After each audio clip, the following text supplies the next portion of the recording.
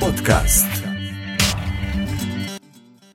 Добрый день, дорогие слушатели! Вы слушаете 46-й выпуск 6-го сезона подкаста РВПод. С вами, как всегда, я, его ведущий Алексей Васильев. И давайте рассмотрим со мной, какие же интересные новости произошли в мире Ruby и веба за прошлую неделю. Поехали! Итак, первая новость из мира Ruby – это статья, которая рассказывает, что же нового принесет нам Ruby 2.6. Поскольку, как мы знаем, релиз скоро. И в статье рассказывается про те вещи, которые, я думаю, конечно, многие рубисты уже знают, но все же вот, если вы хотели узнать все изменения, которые придут к вам с Ruby 2.6, то как раз в этой статье это рассказано. Такие вещи, как Just-in-Time компиляция, mJIT, также Endless Range, то есть диапазоны, у которых Infinity есть, где-то в начале или в конце, Array Union и Array Difference. Также у Array фильтра появился алиас на Array Select. Точнее, наоборот, у Array Select появился алиас на Array фильтр. Потому что Select многие привыкли, что в других языках есть фильтр. В Ruby это был Select, и у многих, понятное дело, был небольшой bad-hurt. И теперь вот появился этот алиас фильтр на Select. Enumerable to H теперь accepted блок. Также хэш merge и merge со знаком восклицания accepted несколько аргументов, то есть можно через точку их писать. То есть там один хэш, точка merge, другой хэш, точка merge, третий хэш и тому подобное. Также, я думаю, многие слышали то, что yield self, у него тоже появился алиас в виде then, который, я думаю, как раз из-за той же проблемы, потому что в другом языке, например, в JavaScript это так есть, а вот в Ruby yield self, которым многим тяжело. Random bytes, который теперь, получается, сделали так, что можно просто написать random.bytes, а не random.new.bytes. То есть стало намного проще. Ну и другие всякие там импрувменты, например, proc-call теперь в 1,4 раза быстрее, чем в 2.5. Поэтому, если вы хотели узнать, какие интересные изменения появятся, то есть сейчас, конечно, если вы перешли на релиз кандидата, то можно там на превью, в данном случае не релиз кандидат, превью, то у вас оно уже есть. Если нет, вы ждете релиза, что правильно, я считаю, то в таком случае можете почитать, что же нового появится в Ruby 2.6. Следующая это как раз статья, в которой автор рассказывает, насколько быстрее Ruby 2.5 от Ruby 2.6, а также Ruby 2.6 с JIT.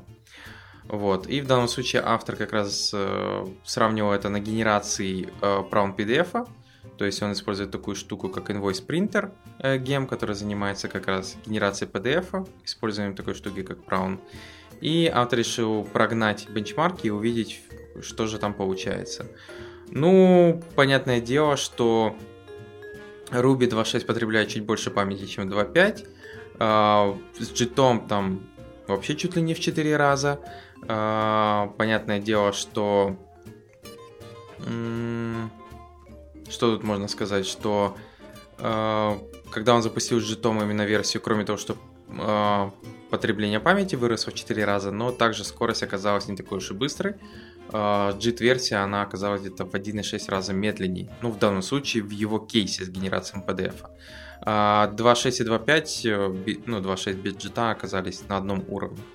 Поэтому получается, что JIT, который как бы сейчас приходит с Ruby 2.6, он, понятное дело, находится достаточно в ранней стадии, и он может улучшить скорость, но, понятное дело, только сейчас на определенных задачах, которые как раз предыдущая статья рассказывает, что там в определенных задачах этот JIT уже показывает достаточно хорошие скорости, например, там на Mandelbrot бенчмарке или Fibonacci, что, как вы многие понимают, что это все искусственные такие задачи. А вот, например, на генерации PDF он пока что показывает себя не очень. Но время идет, понятное дело.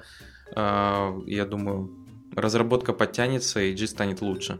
Вот. Но в любом случае бенчмарк достаточно показался интересным, что показывает, что сейчас JIT, возможно, пока что не стоит на продакшене для 2.6 включать. Ну, то есть на самом обновиться 2.6 можно, но включать JIT это вам надо точно проверить, что вы, наоборот, не создадите какую-то проблему для своего продукта. Ну, а давайте дальше перейдем к новостям из мира JavaScript. Первое, это, я бы назвал это даже не статья, это ресурс State of JavaScript, который как раз рассматривает, какой State of JavaScript в 2018 году. То есть тут рассказывается такие вещи, как демография разработки людей, которые разрабатывают на JavaScript, также в основном connection между технологиями, там всякие такие вещи, как Electron, TypeScript, ES6, как они между собой интерконнектятся. Дальше, что используют в основном разработчики, то есть, понятное дело, там ES6, на втором месте TypeScript, на третьем Flow, следующий Reason, Elm, ClojureScript. По фронтенд фреймворкам на первом месте библиотека React, потом Vue.js, третий Angular, Preact, Ember, самое интересное Ember на пятом и Polymer на шестом. Дата-лейеры — это как мы работаем с данными, то есть на первом месте Redux, понятное дело, с React, потом GraphQL, на третьем месте Apollo, то есть как бы GraphQL это как библиотека отдельная, Apollo это тоже работа с GraphQL. Следующее MobX и Relay, то есть вот Relay Modern, вот эти библиотеки. Для бэкэнда в JavaScript использовали, понятное дело, на первом месте Express, потом Next.js, потом Koa, Meteor, который еще оказывается достаточно живой, Sales и Feathers.js. И вот про последний не слышал вообще ни разу. Вот. Для тестирования, понятное дело, на первом месте Jest, потом Mocha, Jasmine, Enzyme, Karma, Storybook, Ava. Ну, я думаю, про многие слышали, там, может, последнюю не слышали, даже про Storybook, я думаю. Для Mobile Desktop Development это Electron, потом React Native, потом нативные просто приложения, Cordova, Ionic, NativeScript. Вот, поэтому, если вы хотели бы там увидеть за 2018 год какие тулы как выросли, то можете как раз посмотреть вот этот весь список, почитать. Тут даже есть salary breakdown для девелоперов, которые используют ту или другую технологию. То есть даже есть вот такая интересная штука. То есть можно посмотреть, кто сколько зарабатывает, используя ту или другую технологию. Хотя я думаю, это часто бывает не связано. Ну, я имею в виду, что не означает, что если вы возьмете React, вы будете зарабатывать там на множество больше. Я думаю, в первую очередь вы должны быть просто хорошим разработчиком. Ну и попасть также в нормальную компанию, которая оценит вас. Дальше перейдем к следующей новости. Это новость о том, что Google будет платить JavaScript разработчикам, которые разрабатывают Contributed Framework, для тех, кто будет имплементить Performance First Code. Потому что на сегодняшний день, понятное дело, есть такая проблема разработчиков, что они в первую очередь про performance думаются не в первую очередь, ну что в действительности логично, то есть performance и не должна всегда стоять на первом месте, но все-таки где-то быть там в лидерах, в тройке. То есть make it work, make it great, make it fast. И получается, Google будет фандить, то есть он будет спонсировать именно performance-related апдейты разных JavaScript фреймворков, и на это он выделяет $200 тысяч. То есть вот такое у них, они на Dev Summit в 2018 году объявили об этом. У них есть в самом Dev Summit видео, есть ссылочка, в которую можно перейти, и ссылочка также есть в статье. Что там еще будет в этой программе, непонятно, но вы можете уже подписаться на рассылку, указав свой email адрес, а также в какой фреймворк Development Team вы входите, то есть Core, Team, Member, Contributor, ну, кто вы вообще. И получается, что если вы будете делать, я так понял, наверное, какие-то контрибьюшены, связанные с перформансом в этот JavaScript фреймворк, то Google будет вас спонсировать. Сумма, конечно, возможно, небольшая, но все равно приятно. Ну и дальше еще одна статья, которая рассказывает про то, что виртуальный дом, он медленный, поэтому можно использовать такую вещь, как memoized дом, то есть мемоизированный дом. Я думаю, многие знают, что виртуальный дом это вроде бы как крутая штука, то есть вам не нужно думать, где какой кусок в доме надо перерендерить, если изменились данные. Но, понятное дело, это влияет на память, потому что есть какой-то достаточно небольшой кусок компонента, в котором еще есть nested компоненты, надо перерендерить, то получается, этот новый дом надо в память вогнать, даже не отрендерить, а создать его, а потом прогнать, проверить, какие ноды там надо изменить или нет. Что может быть достаточно неэффективно и медленно. Поэтому автор рассказывает про такую штуку, как Imba. Это Programming Language для веба, то есть я бы так назвал это типа... То есть, наверное, это... Наверное, да, это я бы назвал, пусть будет языком, но в любом случае это... Он, получается, компилируется специально такой язык, который вы компилируете в JavaScript. Основной его плюс автора, как он говорит, что у него также есть такая вещь, как performance, и performance работы с домом за счет того, что используется memoized дом. В чем основная идея? В том, что он использует такую вещь, как бранчевание и separated branch по каждой ноде. И потом, получается, когда нужен ререндер, он типа проверяет, то есть вот эту мемоизированную ноду, что именно внутри каждой ноды изменилось. То есть такие как микрофункции, я бы их назвал. В данном случае, понятное дело, это как минимум по памяти, возможно, и по скорости эффективнее.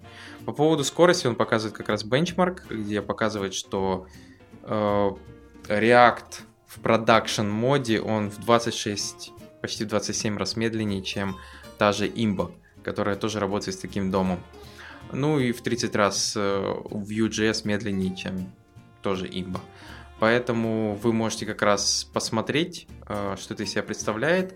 Также он показывает, что Imba достаточно очень эффективно работает с repayment, то есть когда надо репейнтнуть что-то, там перерисовать, в то время, когда у React и Vue.js все не очень хорошо.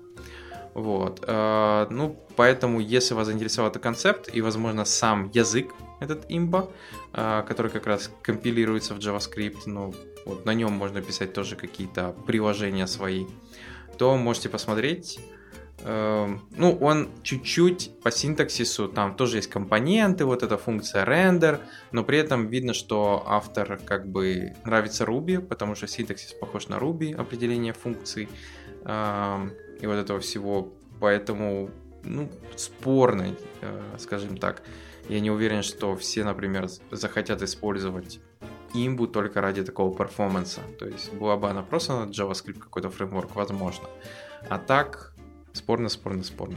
Но в любом случае посмотреть, возможно, стоит, тем более, если кто-то разрабатывает какой-то свой фреймворк, то можно просто оттуда взять этот подход, и у вас тоже будет мемоизированный дом.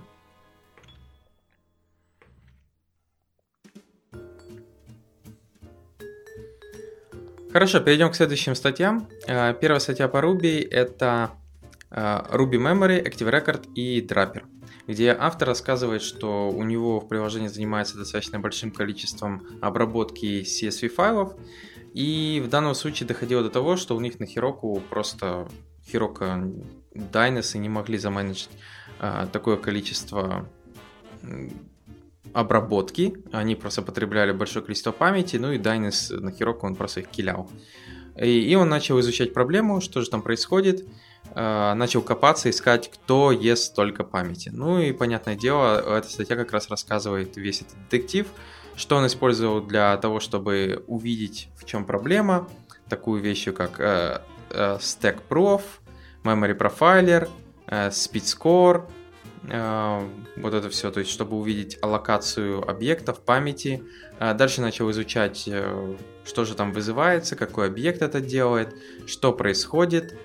И поэтому, если вам интересно, как он нашел именно проблему там, с использованием драпера, Active Record и вот это потребление памяти достаточно большое, то можете как раз почитать, полистать, в чем там основная проблема. Там основная проблема, что у него там определенный конкат Active Record моделей, но при этом Они завернуты в драппер, и поэтому Active Record постоянно, я так понял, крафтил новую модель, когда он делал конкат массива. Ну, короче, код был тоже, может, не сильно оптимально, правильно сделан. Но в любом случае, если вам интересно, как ищется, например, утечка памяти в вашем приложении, то есть один еще из вариантов, то можете полистать эту статью. Дальше это полезная библиотека, которая называется Webpacker CLI. Это в данном случае попытка привнести Webpacker, но не только в Rails приложение, но и вообще в любой фреймворк, не только Rails. Основная задача заключается в том, что Webpacker внутри себя он достаточно неплохо сконфигурен, то есть он может препроцессить уже из коробки есть такие вещи, как CSS, SAS, картинки, Vue, React, CoffeeScript и другие разные штуки, что когда-то было достаточно очень круто, потому что Webpack, чтобы настроить Webpack, потребовалось, наверное, пару часов потратить на это минимум. Ну и вот автор говорит, что вот давайте вот просто сделаем этот Webpacker CLI, который, получается, он может заинициализировать вам все, что требуется в проекте. У него есть команда compile, которая компилирует все, что он, сам проект, вот эти все паки. И, понятное дело, получается, вот Webpack CLI, он может вам просто создать этот bootstrap в любом вашем проекте другом, там, питоновском, еще каком-то, и вы можете как раз через Webpacker CLI компилировать его, собирать, ну, еще что-то делать. Понятное дело, что в любом случае потребуется Ruby, потому что Webpacker CLI это гем, поэтому, да, наверное, он больше подойдет к проектам не питоновским, как я сказал, а каким-нибудь, например, рубишным, но не Rails. То есть у вас там Sinatra, вы используете Sprockets, и вы как раз хотели бы использовать типа Webpacker, то можно попробовать использовать вот этот же Webpacker CLI. Хорошо, перейдем к следующим новостям из мира веба. Сейчас у нас в списке это интересные библиотеки. Первая это TensorSpace.js. TensorSpace.js это TensorFlow.js, который, я думаю, многие уже прекрасно знают, что это такое, который дополнительно к нему добавили 3.js и Twin.js.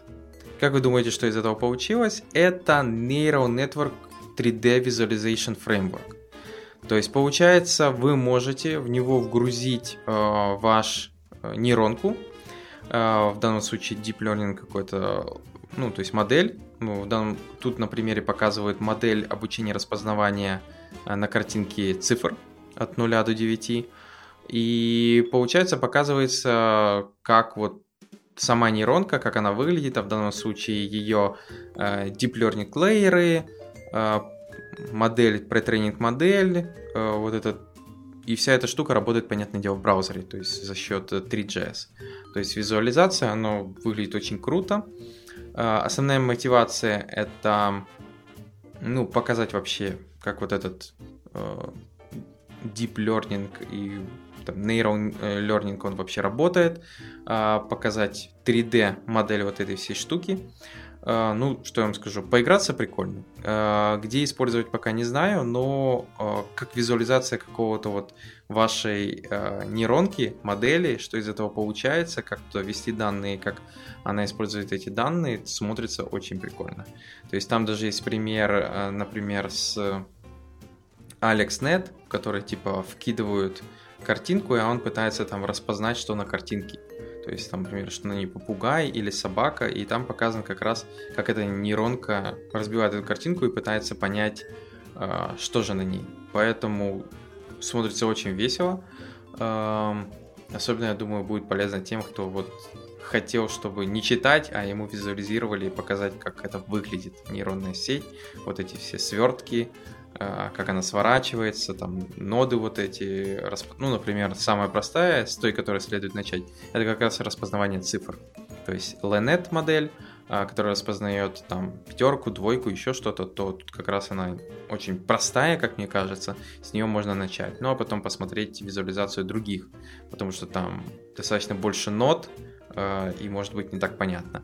Единственное, я с ней поигрался, возможно, не так удобно для работы с мышкой, ну, имеется в виду, что я не сразу привык управлять вот этой всей штукой визуализации, у меня все крутилось, но смотрится, ну, просто как демка очень прикольная. То есть, если там, например, у вас есть какая-то своя нейронка, ее можно попробовать, особенно используя TensorFlow.js, то можно попробовать как раз загрузить, визуализировать, посмотреть, что она там вообще получается. Следующее это Slate. Slate уже что-то подобное было в RVPod, но это была другая библиотека, а это customizable фреймворк для того, чтобы строить rich text эдиторы. То есть это такая попытка создать фреймворк, чтобы вы могли создать что-то вот, свою какую-то библиотеку для написания вашего эдитора в вашем приложении. То есть в основном потому, что у всех там свои разные библиотеки, каждый свою использует. И вот как раз основная идея, как создать такой фреймворк, на основе которого можно это все построить. То есть у него схема Less Core, Nested Document модельки, работает параллельно в доме, Stateless View и Mutable Data, куда же без этого, Intuitive Changes, Collaboration Ready, понятное дело, и Clear Core Boundaries. То есть смотрится интересно, то есть разные для этого есть примеры, которые уже на этом построены. Ну, эдитор такой простенький, но я смотрю, его можно там накручивать, добавлять что-либо, разные кнопки, поддержку Markdown, Markdown Preview, еще там какие-то там интересные штуки, там инпуты, версионирование, история, то есть все это можно туда добавлять. Поэтому если вы хотели бы там написать какой-то свой эдитор, даже не свой эдитор, а просто вам где-то нужно, но хороший кастомизируемый, то можно как раз посмотреть в сторону вот этого State.js. Возможно, он вам будет лучше всего, то есть тут и систему плагинов можно на него напилить, и разные моды есть, и подсветка синтаксиса, там, поиска, таблички внутри можно делать, то есть достаточно такой, я бы сказал, rich editor для разработчиков. То есть, когда вам нужен rich editor, но вы не можете использовать какие-то стандартные, они вам не подходят, они что-то ломают, и вам надо полный контроль. То есть, чтобы вы могли добавить туда все, что хотите. Понятное дело, что, возможно, вам придется добавлять туда все, что вы хотите, дописывать. Но в любом случае, вот если такое нужно, можно посмотреть в эту сторону. Следующая библиотека это NearDB. NearDB это база данных, в основном, которая вроде бы, то есть специально создана для того, чтобы работать в клауд-инфраструктурах и хранить там данные. То есть основная задача, как я понял, это хранить свою структуру, свои данные в таких вещах, как AWS S3, Google Cloud Storage, DigitalOcean Space, то есть просто сохранять эти файлики, то есть сгружать их туда и потом оттуда доставать. То есть такая файловая база данных, как в старые добрые времена, когда еще реляционники не были популярны. Как говорит автор, зачем она нужна? Основные применения такие value, конфигурации, cache data. Ну, что я могу вам сказать? То есть написано на Node.js, на TypeScript. Я бы сказал так, если вам нужен распределенный key-value storage, то есть я бы все равно, наверное, не смотрел в такую сторону, я бы использовал какой-нибудь Zookeeper, какой-нибудь etcd распределенный, там, что еще, например, можно такое, Serve, наверное, нет, поэтому, то есть есть лучшие вещи, которые с этим справляются, то есть которые лучше работают, и не надо вот с этим мучиться. Потому что они лучше работают с распределенными системами. Например, тот же Consul можно тоже использовать. Как раз если надо хранить какой-то там сервис Discovery делать или сервис конфигурацию. Потому что, Near вот этот DB, его, наверное, можно использовать там, поскольку его можно загрузить в лямбду, поэтому, получается, он будет работать в лямбде, а будет хранить все эти данные в S3, вроде бы как прикольно. Но я бы не сказал, что я не уверен, что такая вещь, она хорошо будет работать на высокую нагрузку, весь ее, получается, потенциал, поскольку она хранит все в файлах, то есть, получается, если там она почти все надеется, вот этот распределенность именно на саму файловую систему Cloud. То есть S3, Google Cloud Storage или что-то еще из этого. Что как бы это просто получается обертка поверх хранению файликов в облаке. Что, возможно, вам и удобно, но я же сказал, если вам нужно решение типа конфигурация, key value, то именно распределенное, но лучше использовать какие-то специализированные решения. Если кеширование данных, то тоже лучше использовать какие-то более подходящие утилиты, но посмотреть, поковырять, почему бы нет. Если что-то достаточно простое, не высоконагруженное, то можно, наверное, задеплоить, потому что деплоится там одной, наверное, командой в какой-нибудь serverless штуку, которая будет запускать JavaScript, то есть она там же все хранит, поэтому может быть пригодится, но, честно говоря, я бы не использовал. То есть такая штука есть, вот автор даже ее использует, работает с ней, но нет. То есть если бы мне сказали ее использовать типа как хранилище какой-то конфигурации или еще чего-то, я бы сказал, давайте возьмем что-то понадежней, что ли, или хотя бы проверенней. Вот, на этом у меня все. Благодарю, что послушали данный подкаст. Подписывайтесь, пишите комментарии, и новый выпуск уже на следующей неделе. Пока.